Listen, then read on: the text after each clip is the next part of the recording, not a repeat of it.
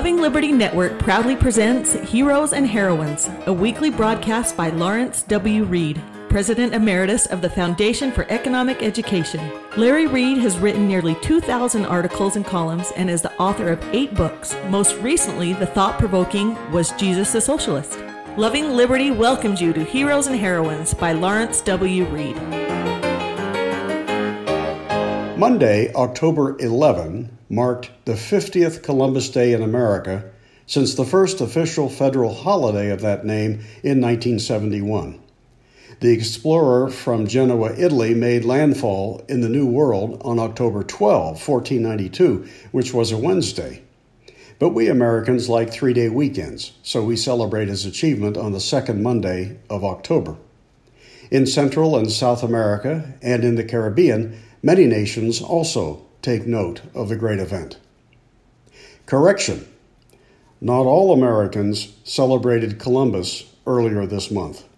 Some ignored him or even vilified him. A few places have even struck him from the calendar altogether, substituting Indigenous Peoples Day to honor the locals who were allegedly victimized by the foreigner Columbus. It's a kind of pompous, leftist virtue signaling rooted in the myth of the so-called peaceful and noble natives. One of its most notorious perpetrators was the pseudo-historian Howard Zinn, an angry Marxist liar, thoroughly discredited by actual scholars such as Mary Grabar, author of Debunking Howard Zinn. Extremists among Zinn's disciples accentuate, exaggerate, and even fabricate the sins of Columbus, but never speak of the ugly side of the natives of the region in the 15th century.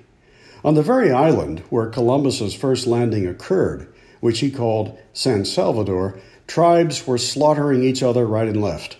The Tianos lived in terror of the ferocious Caribs, who rampaged, murdered, plundered, and enslaved on a regular basis.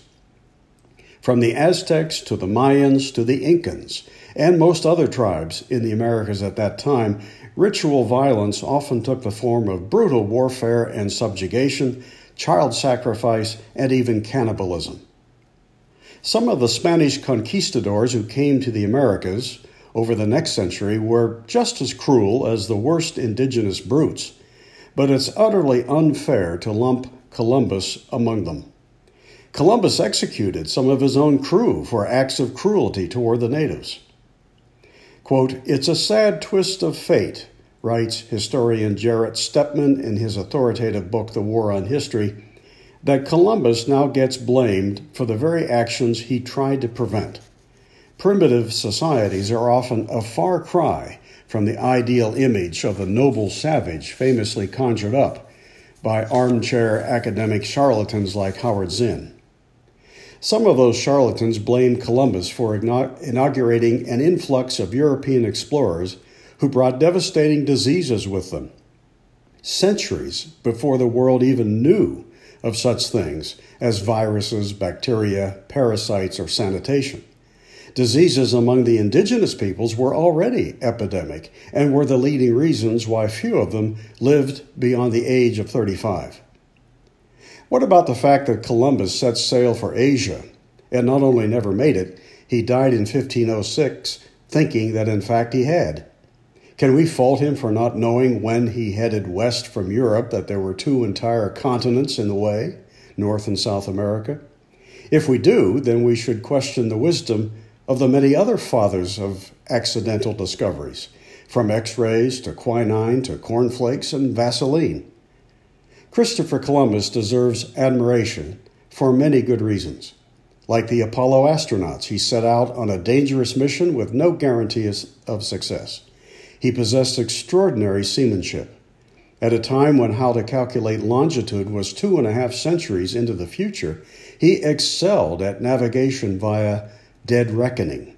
He was a courageous pioneer, warts and all, whose story is inextricably tied up with the origins of American liberty.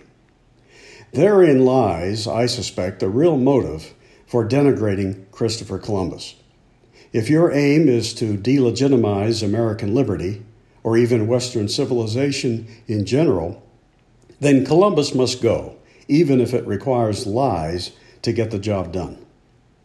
My recommendation is this: celebrate Columbus and Columbus Day every year. Talk to your school-age sons and daughters about the great explorer and find out what they're learning about him in school. If he's portrayed as the hero he was, thank the teachers. If he's painted as a villain, demand an end to the indoctrination and the restoration of truth and history. For Heroes and Heroines, this is Lawrence Reed.